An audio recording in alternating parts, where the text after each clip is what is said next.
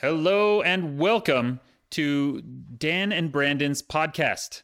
Our name is intentionally blank because we have not come up with a good name yet. We promised that we would do it this time, and we promise that we will. We're gonna come up with one. We're gonna do this. Though our first thing that I wanted to talk about is the fact that you and I lived through. We talked a lot last time about nerds and nerd culture and things like that. And we are not super nerds compared to some of our friends, but we did live through nerd culture becoming culture, mainstream culture. We did. Which is a fascinating thing to have lived through and to look back on. And it changes like how my son interacts at high school as a guy in junior high into nerdy things is so different from the way that I interacted that it's something I've become more aware of as I've been. Yeah, it's very different. And you and I specifically, 44 and 45 years old, we are in the very narrow subset of Gen X.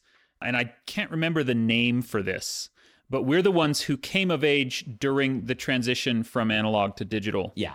There's like 4 or 5 years of this little subset, and that's us. And we're very comfortable with digital expression and things like this. Like one of the big things that showed me, I mean, this isn't the nerd culture, but it's the digital that it was so different is early in my career, I went on tours with other authors.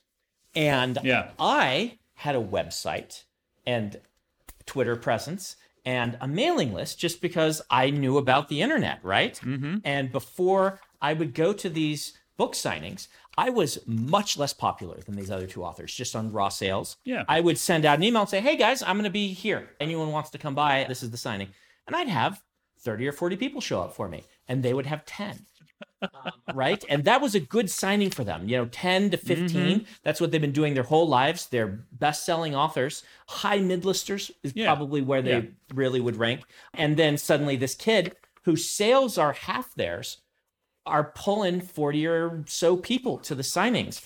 And I realized, I am of the generation that gets digital and knows how to work on the internet. And these people who are not that much older than me, just a little bit older, just don't. Yeah, no idea. And that's where we are. That's where I feel like I am right now with like TikTok and Instagram. Like I have no clue, but the next generation down, I talk to Charlie Holmberg all the time. She knows it backwards and forward. But to your original point, we did not grow up with that. Nope. We got to watch the world change. I went to school when nerdy stuff, like I remember getting mocked by one of my church leaders at an activity because I talked about the X-Men. And he's like, oh, this nerd's talking about the X-Men. And first of all, what youth leader mocks a kid? Come on, dude. But more importantly, 30 years later, everyone knows who the X-Men are. It is not weird to talk about them. It's weird not to know who they are. And that's the transition that we've watched just over the course of our lives. When I was in my senior year in high school, there was a writing contest, a sci-fi writing contest, sci-fi fantasy. And my teacher they got the little thing in their cubby or whatever, hand out these flyers, and they got a bunch of flyers. And he's like, he walked over and put them all on my desk and said, you're the only one that'll care about this. Here you go. And I won that competition, the student sci-fi writing contest, but he knew out of a class full, this was AP English. He knew there was only one kid in that whole class who was into sci-fi fantasy and, knew who Tolkien was. And they just put it all on my desk. He didn't even give another one to anyone else. Well, no wonder you won. Yeah. Well, I mean, there was the other schools. I know. There were whole five people know, who but submitted. You set me up for that. Yes. I had to take it. I had stiff competition. That's the one I've told you. I would love to go back and find out that like one of the other kids was Wes Chu, who I know was in your same school. Was. I know he was. Well, I don't think he was. But this is the story. This tangent. So good at these. This is the story I stapled backwards, Dan. I told you this story? No. So this is talk about digital fluency. I did not know that our new printer printed backward, right? For whatever reason. I don't even know why printers have this feature. Yeah. But it printed backward. And my title page was a separate page. So I click the story, print the title page. And so it printed the story in reverse and printed the title page. And I stapled it. So the last page was the first page beyond the title page and turned it in without looking at it. Please tell me it was a time travel story. It was And not. then it worked perfectly when read backwards. It did not. It was not. It's on my website. People can read it. It's really bad. But the administrators came up to me afterward, after I got my $50 savings bond for winning the student competition. And they said, at first we thought you were doing some avant-garde, really artsy thing. And then we just realized you'd stapled your story backward. So we rebuilt it for you and gave it to the judges. So the judges I'm never glad. saw my embarrassment. I'm glad that they fixed that for Yes. you. And that's funny because that's one of the first things that I will teach. I just did Futurescapes, which is this big, intensive writing workshop thing. And one of the first things I will pull out on the students is, this is full of typos, which is okay here. But if you were submitting this for real, that would just get thrown in the garbage. They wouldn't even bother reading it if they see that many typos on the first page. We are not going to go into typos that are pet peeves of mine. I know. So I know. I want to so badly, but we're not going to. We're instead going to stay slightly on topic. Slightly on topic. And let's get back to this idea of nerd culture becoming mainstream. Yes. Ooh, you said that in such a broadcaster voice. That's because this is the third or maybe fourth time we have had to come back to this topic. The evening and news. We have yet to say anything about it. With Dan Wells. Nobody was killed. Let's move on. Can I give another tangent now that you're talking about news stories? So I was talking to April Lynn Pike today because I saw a news story that said Florida mom goes to daughter's school with a boxing glove and punches a kid. And she lives in Florida. So I'm like, okay, hey, look, you're in the news again. And I thought that was very funny of me. So now you all get to enjoy how funny I was. I do enjoy Florida Man memes. Just because they say Florida Man and things like that, it's one of those things that just naturally cracks me up on the internet. And it's weird which memes work and which ones don't, right? Like Karen memes do not work because I have a good friend named Karen. Yeah. And it really bugs me, the whole Karen thing, because I'm like, she doesn't care. I've asked her. She's like, it's an internet thing, whatever. Yeah. I'm not going to Streisand effect, using this. But it Karen really, memes. Yeah, that one really bugs me. But when Chuck Testa was a thing, this is dating me. I loved every single one of those. Nope. Chuck Testa. Yeah. And that was hilarious. The Me and the Boys meme about the Spider-Man villains. Oh, yeah. Me and the boys heading out to whatever. I can look at those for hours. So... Man, the one that has just taken off is the line from WandaVision that, like, what is grief except love enduring or persisting? That has turned into a meme now, and every single one of them drives me to a rage. They're so bad. Yeah.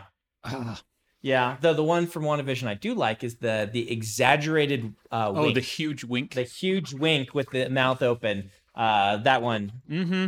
That one, she did such a great performance in that show. Well. That it brings back my enjoyment of her performance, mixed with the fact that it's just a nice shot and it's memed well. So, speaking of that, for years I didn't know how to pronounce meme. We talked about this last time. I didn't know if it was meme or whatever. And meme still sounds weird to me. That's because you did not double major in anthropology in college. I feel ashamed. I learned how to do meme. That I didn't say the didn't. word meme. Anthropology taught me more. I'm saying that right, right? Not Yeah. more. Meme was part of anthropology. Yeah, a meme is just like a cultural unit of kind of received knowledge. Units, like thing you can rank. Like you can be like, this is 5 meme power. I guess not unit in that sense, but component. Let's say component. Okay. If you're talking about the aspects of a culture that help you to understand it and to transmit knowledge back and forth, that's what a meme is. Okay. And we have come to use it now as, a meme is this funny thing that I do with a cat on the internet. Yes. I don't want to know what you do with cats on the internet. As soon as I said that, I'm like, if Nathan and Ken Jennings were here, we would get 15 cat jokes so fast. Well, you'll have to deal with my one. Okay. But, yeah. Bring us back to on topic. Wait, no, this is relevant because okay. Our memes then as nerd culture became widespread memes in the old terminology that you're using. And that is what we're talking about. The change that made memes our cultural artifacts. became everyone's culture artifacts. Like everybody, my mom went to the Lord of the Rings films. Mm-hmm. My mom, I love her to death. She is the least nerdy in a pop culture sense. She's very nerdy about her own things, like everyone is. Yeah. Which is another reason why the word nerd just doesn't work for me, because everyone's a nerd. Tangent. This is something I didn't learn till college. I didn't learn till college till we talked about last episode, the good man and wonderful human being that is Earl Cahill, our mutual friend. We talk about every episode. Yes, he's the unwitting mascot, I guess, of the episode. So when I first started to become friends with Earl, I started to realize that for years I had harbored a bit of unjustified resentment of people who like sports. Because when I was growing up, all media taught me it was us and them, which wasn't true. That's the thing that's most annoying about it. I was a band nerd, and in band, we had a football player on the football team in band. He would play on the football team, then he would march with us at halftime and go back to play football. And some of my best friends at school were also into some sports and things, but in my brain, you could be a nerd or you could be into sports. You could not be both. And this is a lie that pop culture taught me. And then I got to college. I got to know Earl. Earl is super into some sports and super into nerd things. And I realized he is nerdy about sports. All sports people are nerdy about sports. Yeah. It's not Batman, but they can quote you statistics about sports in the same way that my super comic book nerd friends can quote issues. And I realized everybody's nerdy about something. Yeah. My mom is nerdy about accounting. If you've ever read in my books where an accountant is like nerding out over a lost penny, my mother spent once 6 hours after work when everyone told her to go home searching for a lost penny because it bothered her so much that she didn't have that. And they said, this is within parameters. This is a penny. Don't find this. Go home. She had to find the penny. Stuck with it. You know, I didn't truly appreciate the link between sports and kind of science fiction nerd until my HarperCollins editor, Jordan Brown. He was trying to convince me that American football is awesome. And he's like, think of it this way. The other team has a certain amount of hit points, and your job is to reduce them to 0, at which point you get a new down, and it starts a new encounter, and then you're fighting, and you have to reduce their hit points again. That's kind of brilliant. And it makes a lot of sense. And it explains, like, you know, football is kind of an endurance game to an extent. Not as much as soccer, but by the way, I learned, I could be completely wrong on this. I'm spouting a fact that someone told me once randomly, but I'm going to pretend it's true, that the word soccer came from England, that's what they called football. And we just, being the nice friends of England we did, we said, oh, we'll call it what you call it. We will use and then your they word. betrayed us and they called it something else. And now they laugh at us. That is not cool, England. Friggin' England. Yeah. Hey, speaking of soccer in England, I'm going to put in a plug really quick for Ted Lasso. Have you seen or even heard of Ted Lasso? I have never heard of Ted Lasso. Okay, so it's a show that was on Apple TV. So like, okay, 7 people. 7 people have seen it, but they all loved it. It is he actually just won a Golden Globe for it. So some people have seen it. It is like, imagine Mr. Rogers is a Kansas City football coach who gets hired to go and coach a London football team. Okay. Soccer team. And so like they reveal very early on in the very first episode that he was brought there secretly. Their plan is that he will take the team and destroy it. But he is an endlessly good-hearted person who is kind to everyone and eternally optimistic and ends up raising the spirits and improving the lives of everyone around him. And it was just an absolute delight, start to finish. That sounds awesome. Breath of fresh air to watch a show about a good person who wins by being a good person. If you want to watch something similar to this, I'll give you a recommendation too. I watched a great video essay last week by Patrick H. Willems, which was talking about why baseball makes the best movies. And he is not a sports fan. He doesn't like sports. And so he analyzed it as a nerd who likes nerdy things, looking at, he's a film nerd. Why did baseball as a structural thing work so well for movies when other games tend to have problems translating the actual game? Fascinating. And so it's a great essay. Highly recommend it. His channel has just gotten fantastic the last year. It was always good, but What was the name again? Patrick H. Willems. Patrick H. Willems. I need to go watch that because it sounds really good. Film criticism, but he does the whole shtick where he's got like kind of a little bit of a skit at the beginning and end, kind of like the Red Letter Media guys used to do. His is that, he's playing the role of like this guy who's a YouTube star who's making, algorithm driven whatever. And he's now gotten really popular and he has an agent and he's also going crazy maybe because he talks to a coconut. So if you're confused by the coconut stuff, that's a couple minutes at the beginning and end. But that's his frame story to explain why the essay exists. Yes. Hey, do you remember that one time when we were doing a podcast about how nerd culture became mainstream? Oh, yeah. That was, I don't think we ever actually finished that podcast, I don't think we did. No. It was on the podcast, Brandon and Dan recommend things about sports, wasn't it? Yeah. It was. That's a good podcast It was title. a real, yeah. That was, Playing against type. Mm-hmm. Brandon and Dan and sports. It actually kind of bothers me a little bit in nerd culture when we joke about sports ball a little bit. Sports ball has become a word that I really find annoying because it seems intended to increase that divide and to make fun of people who like something. And I don't like making fun of people for liking things. I used to use it, and I've come to kind of be like, why am I making fun of anybody for their legitimate passions? And why am I, again, pretending you can't be one, you have to be one or the other, or that we don't, like, feel like I would probably share more with the rabid sports fan who loves a thing than I might with somebody else who has no deep passions, because I'm really passionate about fantasy novels and storytelling. So. But, it reminds me of, like, I hate watching most stuff that is set in a high school because they focus so much on the idea of cliques. Yeah. And, even the really good, intelligent high school movies like Mean Girls still is all about, we have the scene where we walk through the cafeteria and we show the new girl, there's the goths and there's the nerds and there's the band kids. My high school wasn't like that. Mine wasn't either. And I don't like this received cultural meme that kids have to kind of identify and then calcify into this one social position, because I don't think that's true. And I think it's an actively harmful idea about how society works and how people need to learn to find their place and then not get out of it. I agree with this entirely. I actually just wrote a video essay about this. Ooh. Because movies are like not a thing anymore very much. And so I've been going back to my list of movies that I hadn't seen or that I had on a list that I wanted to watch, but I hadn't seen. And one of those was Bumblebee. And Bumblebee is indeed the best Transformer movie. Low bar.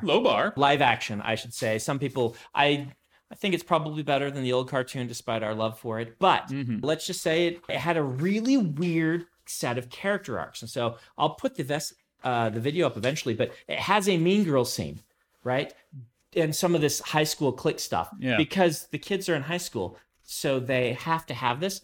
And it's like useless to the story because the protagonist doesn't seem to care about high school anymore, doesn't care about any of these people, is off on a fantastic adventure with a giant robot, and briefly for like 2 scenes or 3 scenes is suddenly chagrined by teen drama, and then it like doesn't impact her character arc at all and is not relevant in basically any way. Yeah. And so anyway, we were talking last time about movies written by committee. Yeah. That was some studio exec being like, nope, you've got to put in this social awkward, doesn't fit in with the girls at school scene.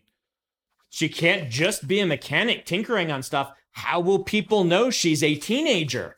She must be bullied, right? Ugh, I hate it. It had, despite being a good movie that I would recommend, it had a bunch of stuff like this that just made me cock my head. So look forward to that video essay, folks, if you are interested in Brandon's take on that. It's backlogged. We still have one that we're waiting to get done and things. But anyway, we were talking about something. Oh, sports. No.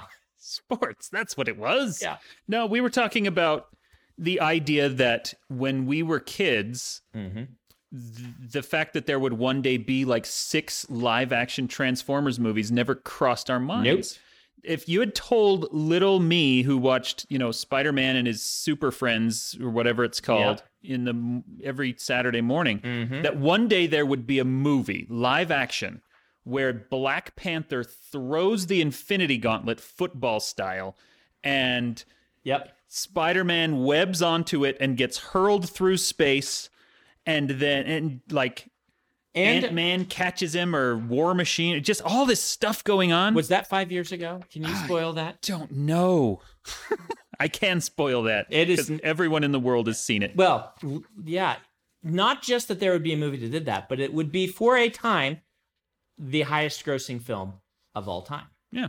That would be the cultural moment. Like that film, particularly the moments right before that I won't spoil, but the single biggest pop culture moment probably of the last decade. So here's what I think is happening and what I think is going to happen. A lot of this, of course, is just the kids who, comic books were invented at a point in time. And anything that is new is weird if you're old. Yeah. Which is why we talked about how we don't understand TikTok. But the kids who grew up with comics, for whom comics were normal, are now making stuff. Right. And so all of that nerd stuff is normal. What's going to happen within 10 or 20 years, and we're already starting to see it, is that video games have become very normal in a way that they weren't before. Yeah. Oh, yeah. Video games are not a nerdy thing anymore. Well, we still haven't seen them achieve the level of cultural penetration that I think they're going to. I agree. We are absolutely going to arrive but at the point where esports are as popular as normal sports. What you got to remember is there are more women, middle-aged women, who play video games than there are kids in a lot of cases because of Bejeweled and Solitaire and things. And so we may not, our biases may not say that's a video game. But that's true. Technically, one of the largest demographics for video games is middle-aged women on PCs. That's absolutely They are even true. PC Master Race. I still have this, don't I? I think I have it. I have Infinity War or Endgame's Dragon Award.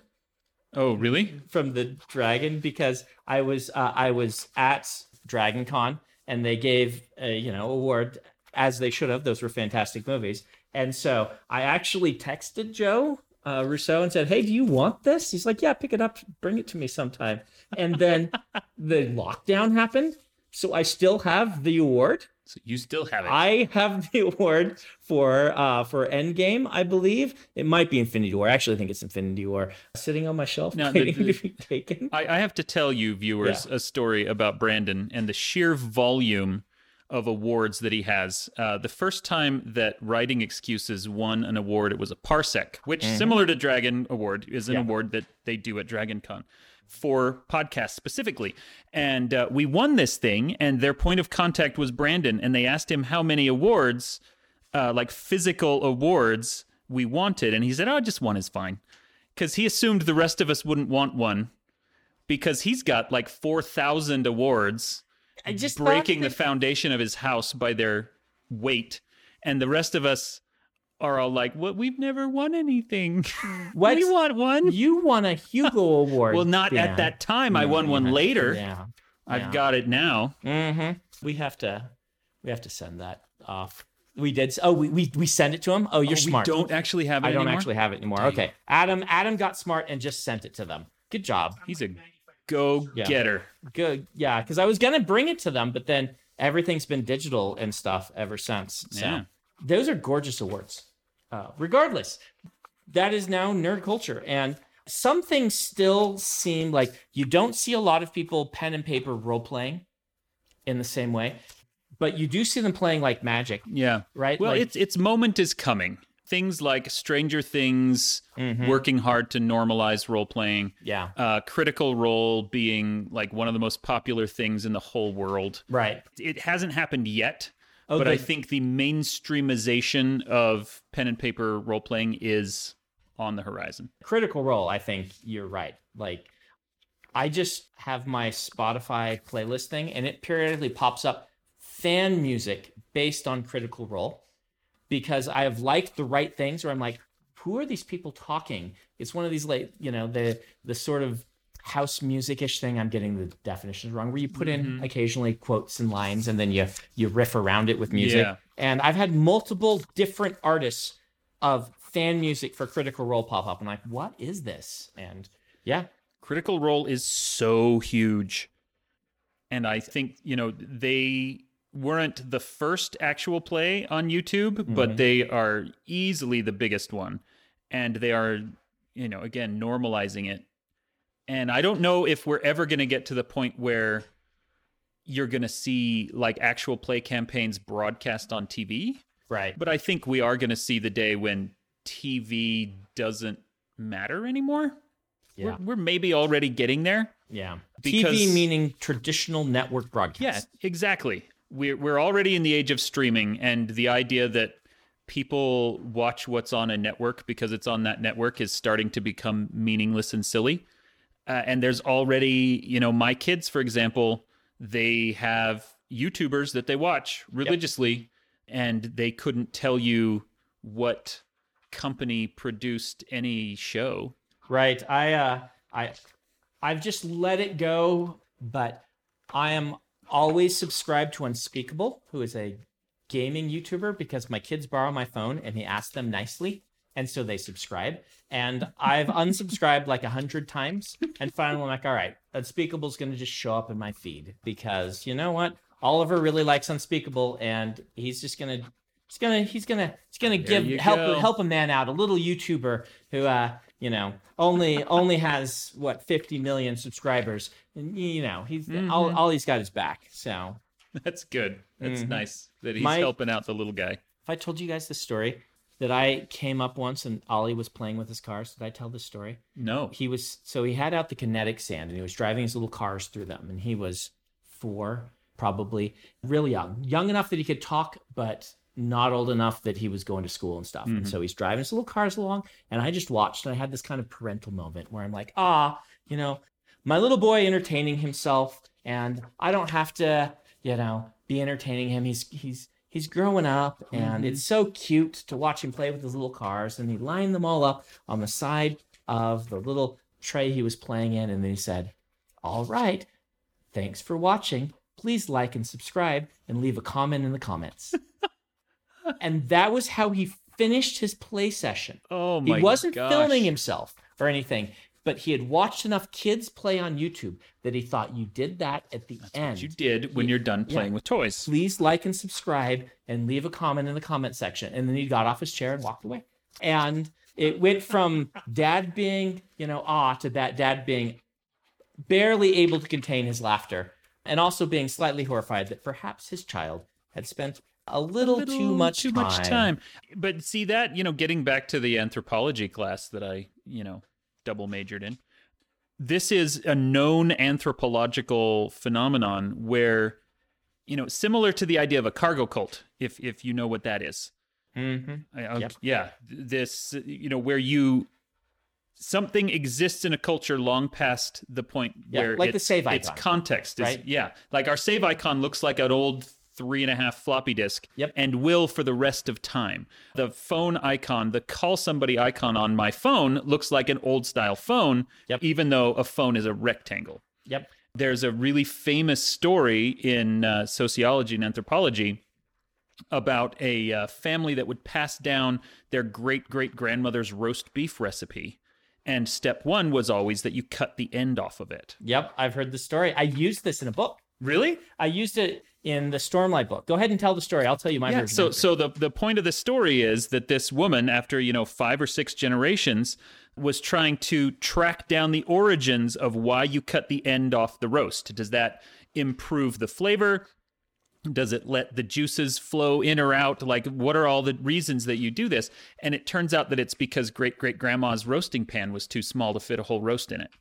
And people for decades, for generations, had been cutting their roasts short because that's how grandma made it. Yeah, I did it with tying your belt around in Stormlight before you train, that you tied it twice, and then found out that the original teacher from generation ago was really thin guy. And so he needed to tie it twice, and he was a little shorter, so if he didn't tie it tight, it dragged on the ground. And so I just had a thought, though, You had the words, this phrase, I think I'm getting it wrong, bizarre anthropological phenomenon. That might be what I said. That's a good podcast title. Hey, we Yeah. still need to name this stupid podcast, don't we? Bizarre anthropological phenomenon. Bizarre anthropological phenomenon, BAP. Yeah, as an acronym. Well, you could portmanteau that, or how do you say that word? Portmanteau. Yeah. Yeah. The Byzanthropophenomenon. Byzanthronon. Oh, you are good at We've that. said Byzanthronon, and now we've summoned him. Oh, no. He's going to eat our Hawaiian food. All Hail Byzanthronon is probably a pretty good podcast name, too. Ooh, vote in the comments. Which one? We don't even know where this is going to be. Vote on the Reddit thread. Vote somewhere. Which of the two titles that you prefer? Write your answer on a piece of paper, fold it into an airplane, and throw it out into the universe. It'll get to us. We're famous. It'll find us. Just write to Dan and Brandon. Yes. All right. What was the other topic we wanted to talk about that we didn't get around to? Cult classics, which I feel is similar in some ways, if only because the things that were popular for us as kids, come from a very specific time and a very specific frame. Like, what are we thinking of cult classics? Like, so Better Off Dead? That was the first one that came to my mind, Yeah. actually. We think along the same lines. I was thinking of movies that were well known among our group, whoever we were when we were kids, that we watched a lot, that you were surprised to find other people hadn't heard of. Or maybe that would be my first definition. Like, what are the movies that you loved as a kid that you were surprised nobody else knew? The first DVD that I ever bought, and again, we come from the generation that DVDs were invented when we were in high school, or at least they became mainstream at that point. The first one I ever bought with my own money was Mom and Dad Saved the World. Haven't seen it. And I used to think that was the funniest movie. It has like John Lovitz and Terry Garr and Jeffrey Wright. It does not hold up. I went back and I tried to watch it again, and it was not the nonstop hilarity that I remember it being. You guys. But it still does have one of my favorite movie lines of all time. Oh, you got to give it to us. Well, at the end, the guy finally comes back and he's ready to rescue everyone and save the day. And he says, "That's my wife you've tied up. That's my planet you're trying to blow up. And that's just some guy." That will always be funny to me.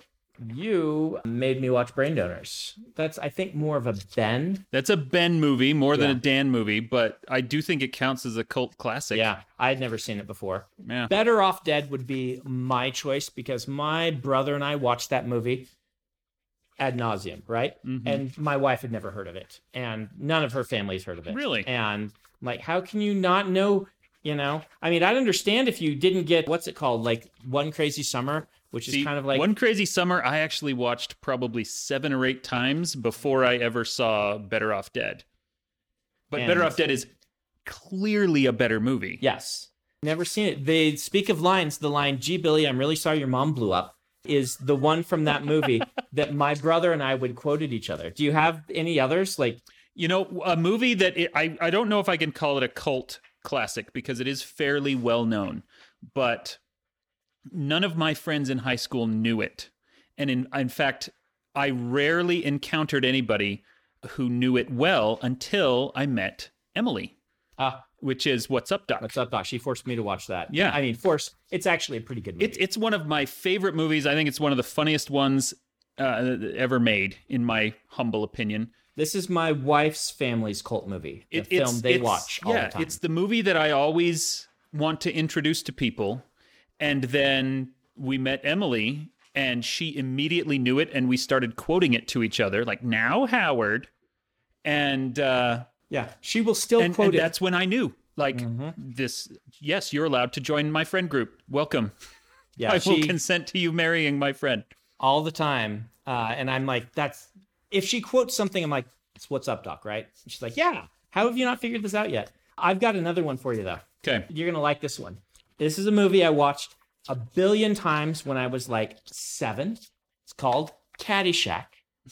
Only the parts with the gopher. Because my dad had a supercut, if you will, in modern lingo, of only the gopher scenes somehow for me on VHS. And I had no idea that Caddyshack is a very adult-themed movie with very risque material, shall we say.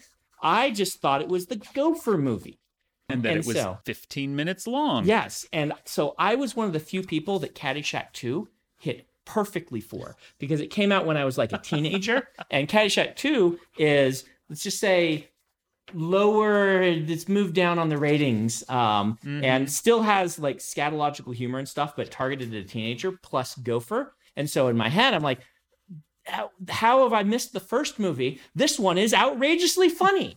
It's a famous flop, by the way. But, you know, I was like 14, whatever. And so then I went and I'm like, I want to see Caddyshack. And my dad's like, no, you can't see Caddyshack. No, you don't want to see Caddyshack. You don't want to. You're not going to see Caddyshack. So there's a cult film for you. Caddyshack, only Bill Murray fighting a gopher. You know, I think that's another artifact of our childhood is so many of the movies that we watched endlessly were VCR'd off of TV. Yes. And so, like, I can still sing you the Big Red commercial. Yeah.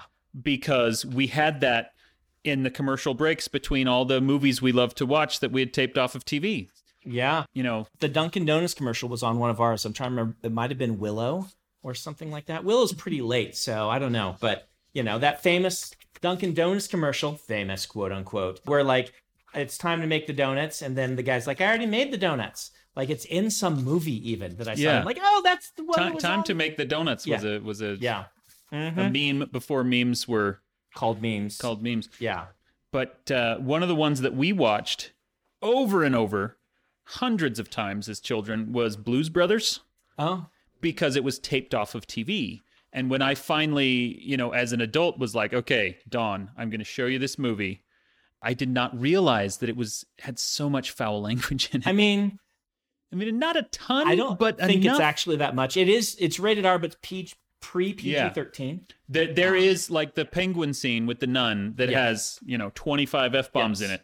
That one I had never seen because that one didn't air on TV. Yeah. I actually have this experience with a ton of movies that like I still will go back and they'll be like, what? I'm like, oh, this is a good movie. And they're like, yeah, what about this scene? I'm like, oh, I don't remember that scene. That scene's not in there. Not in the movie. Because we just watched it on TV. Yeah. So, cult classic that is a legit cult classic for a lot of people, but I didn't realize it for us was Attack of the Killer Tomatoes. As kids, when we went to the video store. Scared the crap out of me when I was a kid. Or did it? Yes. Like, we loved Attack of the Killer Tomatoes as just kids for whatever reason. And I think it's probably, I haven't seen it as an adult. I know it was like a cheap, low-budget film made tongue-in-cheek, kind of basically ape off of like The Blob or something like that. But man, we watched that like a billion times. See, and in hindsight, that movie is so funny. And I think I must have seen it in a weird time or place and just got completely traumatized by it. Well, but, looking back, the guy who's trying to disguise himself as a tomato and then he is revealed because he asks someone to pass the ketchup. Yep. Like, that's so funny. Sometimes, though, as kids, one thing I've noticed, this has got a book tie-in sort of idea. The Alcatraz books, these are my middle grade series, did not really land in the market real well. Some people like them. I'm glad that you guys who like them. But they didn't land terribly well. And so I started talking to kids about them and what they liked. And none of them mentioned the humor. Because the Alcatraz books are kind of humorous kids. He's like an older teenager writing about his life as a youth and making lots of textual jokes and funny and dumb puns and even like, and they're like, oh, it's such a fun adventure story. And they're comedies, right? They're straight up comedies. Like they're not just comedies. They're almost Hitchhiker's Guide level where, you're specifically playing with the form of novel itself. Yes. And none of the kids mentioned the humor. And I got older kids who thought they were funny and didn't mention the plots. And I realized what they are is they're middle grade books with YA age humor or adult age, not adult in sort of, adult But in, lot sarcasm, for instance, there's an age where kids get sarcasm. And when they do, it's pretty funny. But before they do, they don't get it. And people talk about dad jokes, right? Yeah. Dad jokes, I'm convinced exist because it is a father trying to teach their kids humor. And so has to dumb down the jokes till the age gets them and finds them funny. But then you get trapped there and you just keep making those jokes because as the kids age out of those jokes, it becomes funny that they hate them, right? Yeah. But the initial concept of why a dad joke works is because you are making a really obvious pun or really obvious sarcasm so that the young kid who doesn't know this yet can get you winking at them and be like, that's a joke. Why is that a joke? Oh, I get that that's a joke. Mm-hmm. And I had all of that in the Alcatraz books targeted at 9, 10, 11-year-olds before most of them got that style of humor. Yeah. But then the older kids who are reading it, the stories are very whimsical. They're very middle grade, right? Going on just a strange, whimsical adventure, no romance, and whatever. And so the teenagers are like, they're funny, but there's not a lot of story to them. The kids are like, such an exciting story, but lots of words that I don't understand. Yeah. And they only really land with that rare kid who's too smart for his own good or her own good, who is advanced in humor, but still likes a middle grade plot. Yeah, that's a really interesting way to look at that. I hadn't considered that before. This actually relates because I think some of the cult classics that we get into, you can get into as a kid for the story and not get the humor. Mm-hmm. And like you were frightened by Attack of the Killer Tomatoes because it's a horror movie spoof. You got the horror movie aspect of it because tone you pick up faster as a kid than you pick up humor. And sarcasm and satire. And there's another horror spoof from that same era called The Stuff. Did you watch? I did not watch The Stuff. The Stuff is not nearly as well known as I thought that it was. And it sits in that same area where if you don't understand the humor yet, it's pure horror. It's kind of a very corporate version of The Blob, sort of kind of. Okay. But once you understand what's going on, and sarcasm by its nature is invisible if you don't get it. Mm-hmm. It's not present, and it's very easy to miss.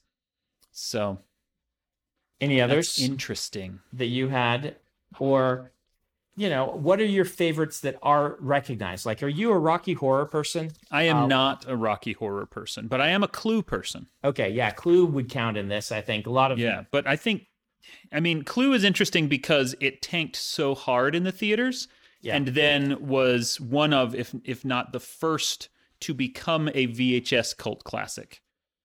And that's because of the 3 endings. Right. Tim Curry's just so good in that. Yes. The whole thing is great. But how about this? Here's a movie. The movie I love the most that people seem to hate the most is Speed Racer. By the Wachowskis. Man, that is one of the worst movies ever made. I absolutely love it. And I know that you and your brother love it. Yeah. And I tried to watch it a second time out of, respect for you. And I'm like, no, they're just wrong. It's so good. It's such a great movie. It's like a 9 out of 10 for me. That is just unbelievable. But see, I didn't grow up with Speed Racer as a cartoon. And I did. But I like the Wachowskis' artistic style, the vision, the way they make films, and I like their narrative style. So did you like Jupiter Ascending? So I did not watch Jupiter Ascending. Oh, okay. Because I'm worried I won't like it.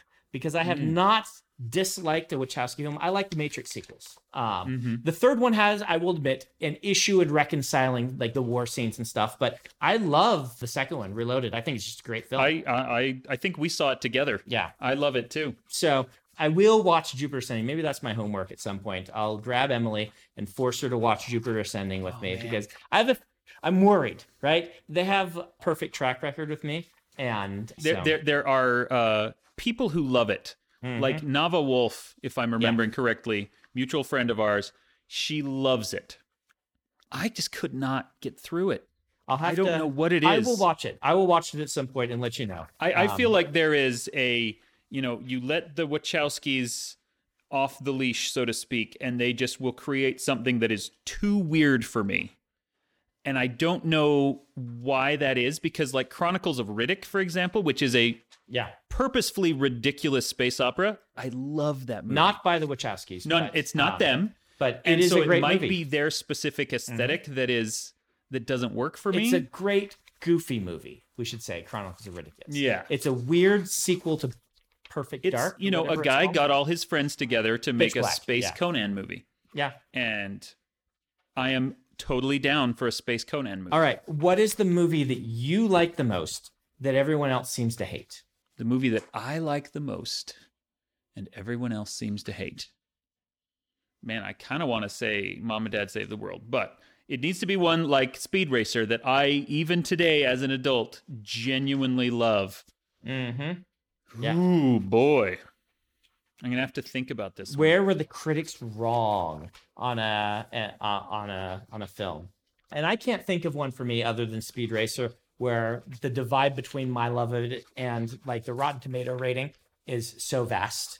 And Rotten Tomatoes is not the be all and end all, but I generally like movies that are fresh and dislike movies that aren't, but not always. Like I disagree with Rotten Tomatoes in the opposite direction on several of the Star Wars sequels. So, see, it's so much easier to think of movies I hate that other people love, but that's because I'm cantankerous. That's not the same as I love a thing. Let you off the hook. What we should do is you should just maybe your homework to go scan the top the bottom Rotten Tomatoes percents until you get to a movie. Are you kidding? That one was so good. Mm-hmm. Honestly, for now, my interim answer is Mom and Dad Save the World, because it is still one that I force my kids to watch because I loved it so much as a kid myself.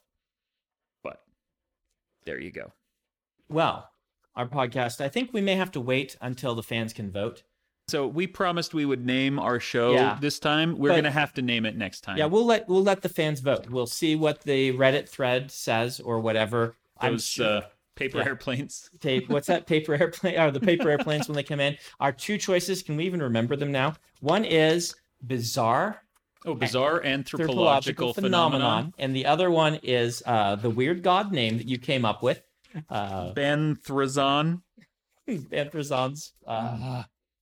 Banthrazon's will.